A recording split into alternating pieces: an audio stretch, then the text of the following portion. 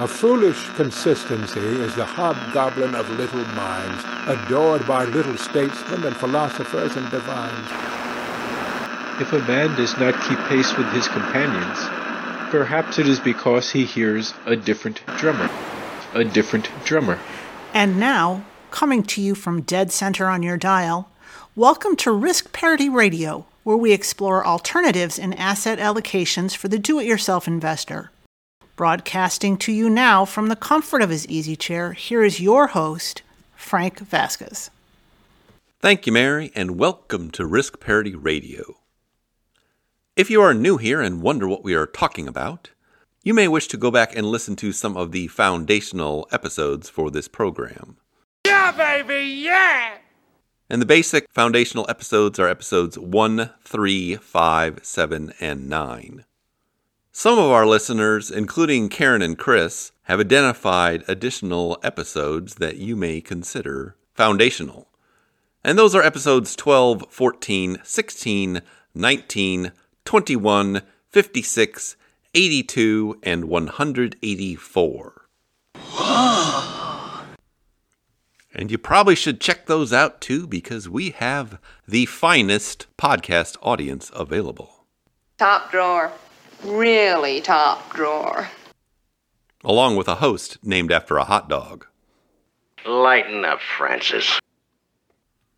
But now onward, episode 279. Welcome to Season 4 of Risk Parity Radio. Who'd have thunk it? Looks like I picked the wrong week to quit amphetamines. A big thank you to all my loyal listeners out there. The best, Jerry. The best. Some of whom have been here quite a long time. It's called a posse. Weird, wild stuff. That it is, sir, yes. Some of whom have just shown up recently. Young America, yes, sir. I thank you for your interest and your tolerance. It's funny, this podcast either gets 5-star ratings or 1-star ratings, depending on the person. Don't be saucy with me, Bernays. But at least I know that the people who are here really want to be here. Cool. And thank you again. And in celebration of you, my loyal listeners, we are just going to get back to your emails. And so without further ado. Here I go once again with the email. And First off, we have an email from Pete. How many lumps do you want? Oh, 3 or 4. And Pete writes, Uncle Frank and Aunt Mary. So for context, the portfolio I'm leaning towards, largely modeled after the golden ratio in retirement, is as follows. 10% UPRO, leveraged large cap growth. 25% AVUV, small cap value. 10% AVDV, international small cap value. 25% EDV, long-term treasury strips. 5% VGSH, short-term treasury. 15% GLDM, gold. And 10% DBMF, managed futures. A couple of points or questions. UPRO is my only leveraged fund, 3X. I used Portfolio Visualizer's backtest, UPRO/VFINX backtest, to try to align UPRO with a regular S&P 500 fund, and found that about 38% UPRO, with the other 62% rebalanced annually in cash, is otherwise equivalent-ish with 100% in a standard S&P 500 fund. I assume it's not perfectly 33.3, repeating of course, percent, due to fees and volatility decay. Due to UPRO's inception date in 2009, the backtest only goes to 2010, which makes me nervous since I'm missing the critical 2008 GFC. I'm wondering if I'm oversimplifying using UPRO as an S&P 500 replacement. Though I'd prefer to use one of the return stacking funds like NTSX or GDE for their lower fees, it annoys me that they come prepackaged with paired assets. I like using individual ingredients. Yes! I know you're not a fan of international, and I understand your rationale and generally agree with it, but also find myself swayed by the AQR viewpoint in international diversification, still not crazy after all these years. It recognizes long-term international underperformance, and yes, 30 years is a very long time frame, but highlights the valuation potential that might exist going forward for non-U.S. equities. I thought I would incorporate that point by increasing my small cap value portion with AVDV, giving me close to an 80-20 ratio in equities between U.S. and international. My problem is that AVDV is so new I can't really backtest it or get any meaningful correlation matrix. I assume it's highly correlated to small cap value stocks in general and fairly well correlated to the S&P 500 as well. Portfolio Charts has an ex-US SCV asset option, but no leveraged large cap growth or managed futures options.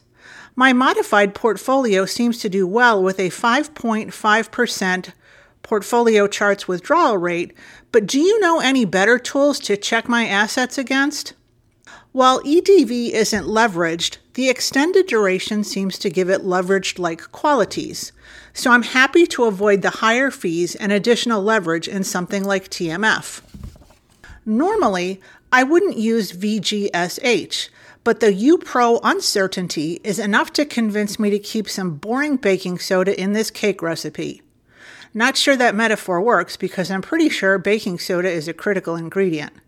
Any thoughts on the portfolio itself would be appreciated. I'd also appreciate any tools or tricks I might not be aware of to better replicate the portfolio with online resources. I'm not the most technologically inclined, but my gut feeling is that some of these toys are just too new to have the data I'm wishing for. First world problems, right? All the best to you and Mary. De Appresso Liber, Pete. And here's a cigar for you.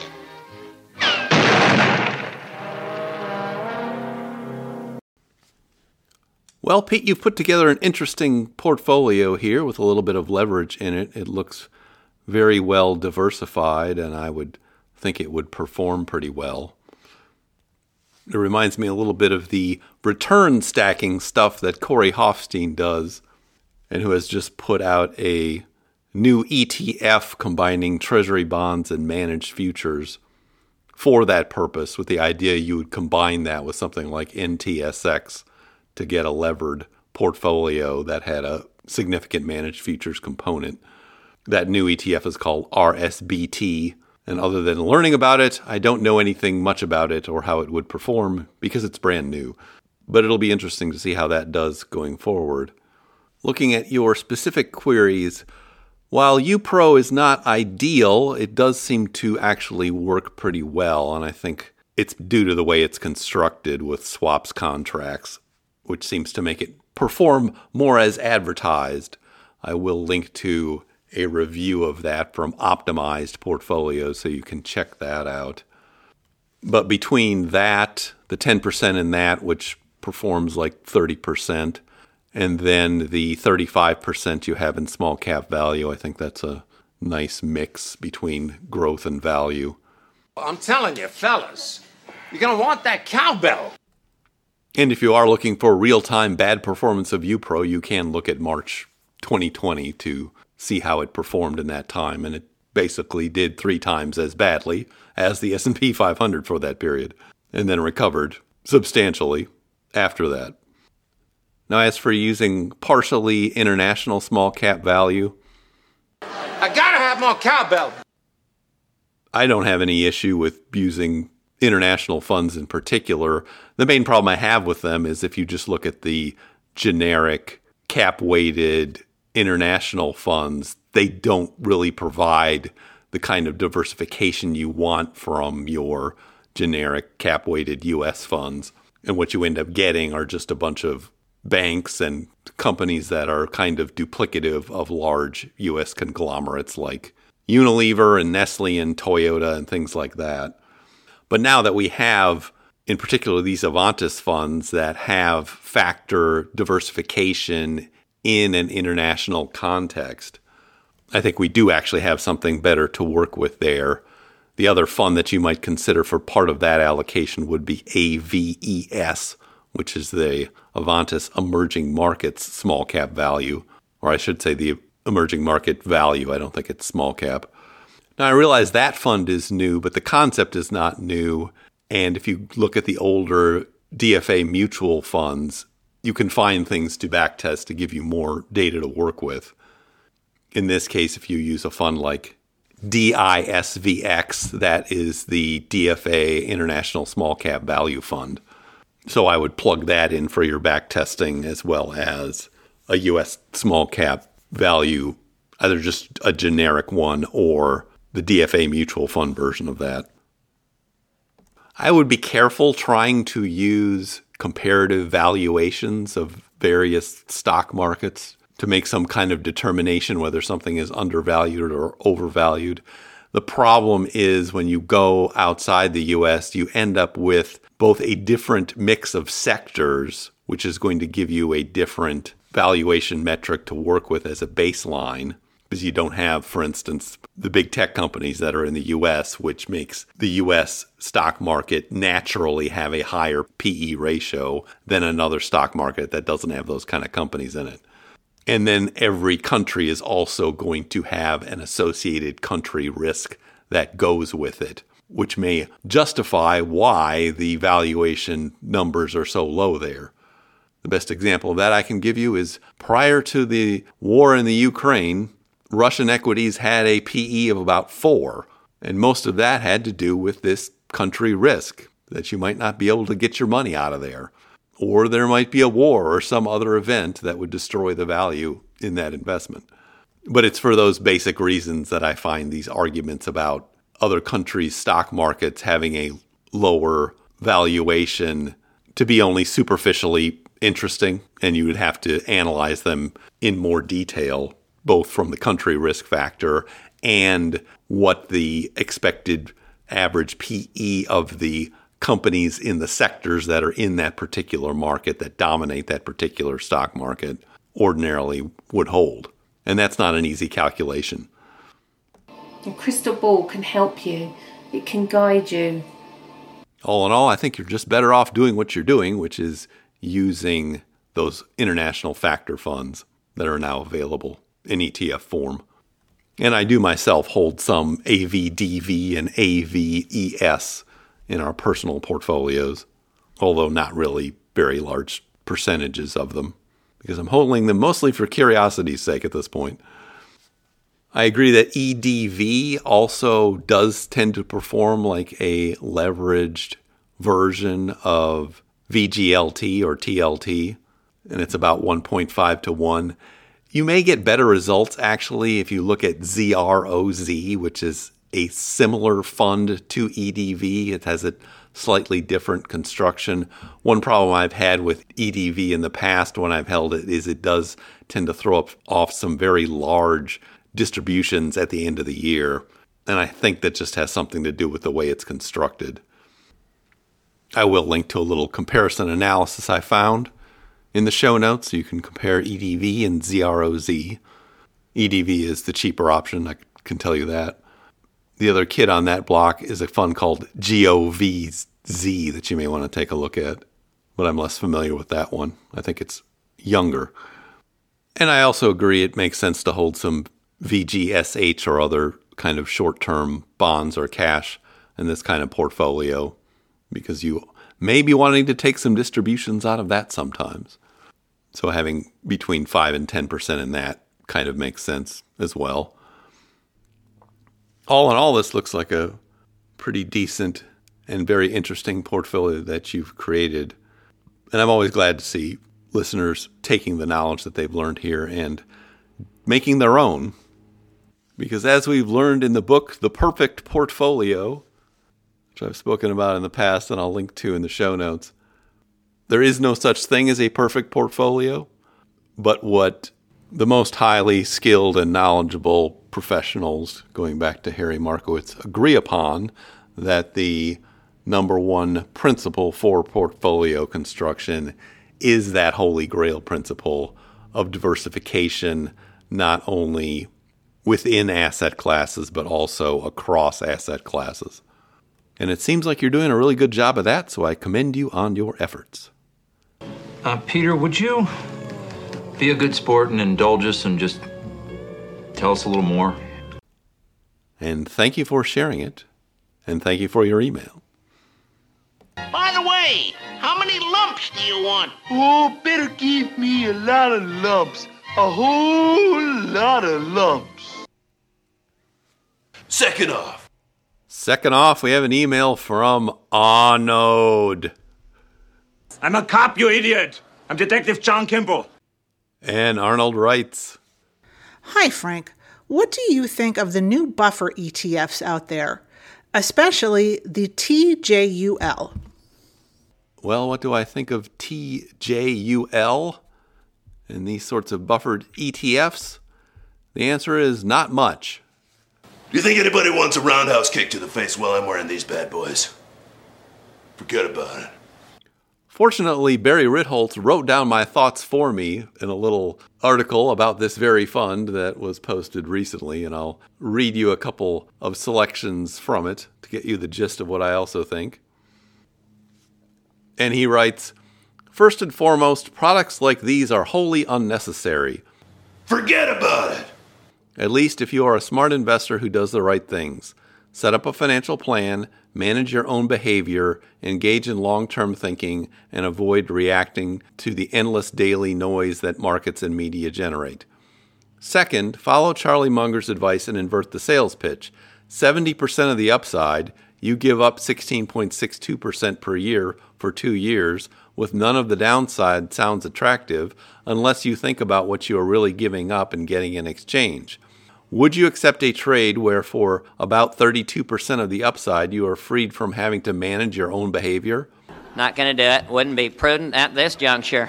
That sounds quite expensive for something that should cost you A, nothing if you do it yourself, or 2, 50 to 100 basis points if you work with an advisor. That sounds like a terrible deal to me. You fell victim to one of the classic blunders. Third, when you own a broad index of equities, the upside compounds over the long run while the drawdowns are temporary. Giving up permanent gains to avoid impermanent drops seems like an awful exchange. God, you have nothing but nightmares. And I agree with him 100%. Because the real answer to what should you do instead of using a buffered ETF is just to take a lower exposure to whatever the underlying asset is. It's not to attach bells and whistles to something. Forget about it! Which gets me to a larger point in which I share the views of Paul Merriman, who has talked about this problem in the financial services industry, which is, why do these things exist? Why are there buffered ETFs and structured products and things with buy-right option strategies attached to them? The reason these things exist is because they make a lot of money for their purveyors, the entities that create them. Because only one thing counts in this life. Get them to sign on the line which is dotted. Merriman has made this observation that if you look at how products are promoted and sold and how much money and time and effort is used into them, that gives you an idea for how much money they are making their purveyors, because you wouldn't be spending all that money to promote something unless you could make a lot of money on it. They're sitting out there waiting to give you their money. Are you going to take it? So these kinds of structured, buffered, complex products that are just alternative ways to invest in the S&P 500 or something other kind of index are really analogous to the complicated insurance products and annuity products that are sold on that side of the ledger. Bing! The only difference is who is getting paid for creating and selling the product. In this case, it's usually large Wall Street banks. Always be closing. And their related fund creators. And on the insurance side, it's large insurance companies with sales forces to match. Bing again! If you know the history of these kinds of products, you'll see that they rise, get promoted, get popular for a while, and then generally fade away over time, and then the fund gets closed, and then they open up a different one or a new one, and the cycle starts all over again. And this has been going on since the 1980s. It's nothing new. Am I right or am I right or am I right? Right. In the end, the reason people buy these things is somehow that they think that they can get a free lunch out of a complex product that's not available for a simple product. Wrong! That idea is just wrong. There are no free lunches in investing. Right? Wrong! No matter what kinds of bells, whistles, or structures you put around an index fund. It's still an index fund in whatever index it's in. That's the fact, Jack! That's the fact, Jack! And if you want less exposure and less risk, you simply take less of the raw index fund. If you want more exposure and more risk, you take more of it or add leverage to it. That's what you should be thinking about, not looking for something with bells and whistles and hoping that it's got magic properties to it. Now you can also use the ball to connect to the spirit world. So I really wouldn't be wasting your time with this or a structured product or some buy right fund or anything like that. No more flying solo. Those are not good building blocks for portfolio construction. You need somebody watching your back at all times. And because they seem to appear and disappear at intervals, there's actually no way of even testing them either. How convenient for the purveyors. Hey, it's all one big crapshoot anywho. Anyway, I've probably carried on enough about that. You are talking about the nonsensical ravings of a lunatic mind. So I'll just let it rest now. And thank you for your email. It might be a tumor. It's not a tumor. It's not a tumor at all. Last off, we have an email from Igor. Do you know Igor? Okay, I don't know. Who are these people that I'm supposed to know? Igor from Prospor, Timor from Kukor. What, am I in a Columbo episode all of a sudden? I don't know any Timor. Why is it you all look alike and you have or on the end of your name? And Igor writes, Hi, Uncle Frank. I hope you and Mary are well. I had a question regarding the Portfolio Visualizer Monte Carlo simulation tool in regard to its outputs for the safe withdrawal rate and perpetual withdrawal rate. It is my understanding that the perpetual withdrawal rate should always be lower than the safe withdrawal rate, like it is when using Tyler's portfolio charts. It's also my understanding that the safe withdrawal rate relates to not running out of money, while the perpetual withdrawal rate not only doesn't run out of money, but also preserves the original inflation-adjusted portfolio value. When I look at the results in the performance summary section for Monte Carlo simulations on Portfolio Visualizer, though, the perpetual withdrawal rate will sometimes be higher than the safe withdrawal rate, especially when looking at the more pessimistic 10th to 25th percentile column results. I am trying to wrap my head around how a safe withdrawal rate could be lower than a perpetual withdrawal rate, but I'm having no luck and wondered if it is a bug within the tool. If it isn't, and you could help me understand, that would be splendid. And you all say splendid. You all say splendid all the time. You say splendid. They say splendid. Who doesn't say splendid in their life at least twice a day? We don't say splendid. I never say splendid in my life. Nobody else says splendid. People say splendid at least twice a day. It is fact. Well, Igor, I can't say that I can answer your question since I don't know what you were putting into this, and I don't know why it would spit out a perpetual withdrawal rate that is higher than a safe withdrawal rate, unless there's something screwy with a very short amount of data being analyzed. You can go to the documentation section at Portfolio Visualizer and look up how these things are calculated, and it does follow that definition that a perpetual withdrawal rate is supposed to leave you with the same inflation-adjusted amount that you started with. If you send me a link to exactly what you were looking at or analyzing, I might have a better idea or some form of an answer, although I can't guarantee that I would have an answer even if you did that. It might be something that you'd want to flag for the people at Portfolio Visualizer, I'm sure they would be happy to be alerted to any bugs that there could be in their system, because they have an awful lot of calculators there that do all kinds of different things. But as always, these safe withdrawal rate calculations and perpetual withdrawal rate calculations are best used to compare two different things over a similar time period. Because unless your time period is very long and takes into account sort of the worst case scenarios, like you saw in maybe the 1970s or the early 2000s, you should be taking those absolute figures with a grain of salt, especially if you're looking at something that is completely post-Great Financial Crisis. I'm sorry I couldn't be of more help to you here, but thank you for your email nevertheless. And feel free to follow it up with another one, with a link this time. But now I see our signal is beginning to fade. If you have comments or questions for me, please send them to frank@riskparityradio.com. That email is frank@riskparityradio.com. Or you can go to the website, www.riskparityradio.com, put your message into the contact form, and I'll get it that way.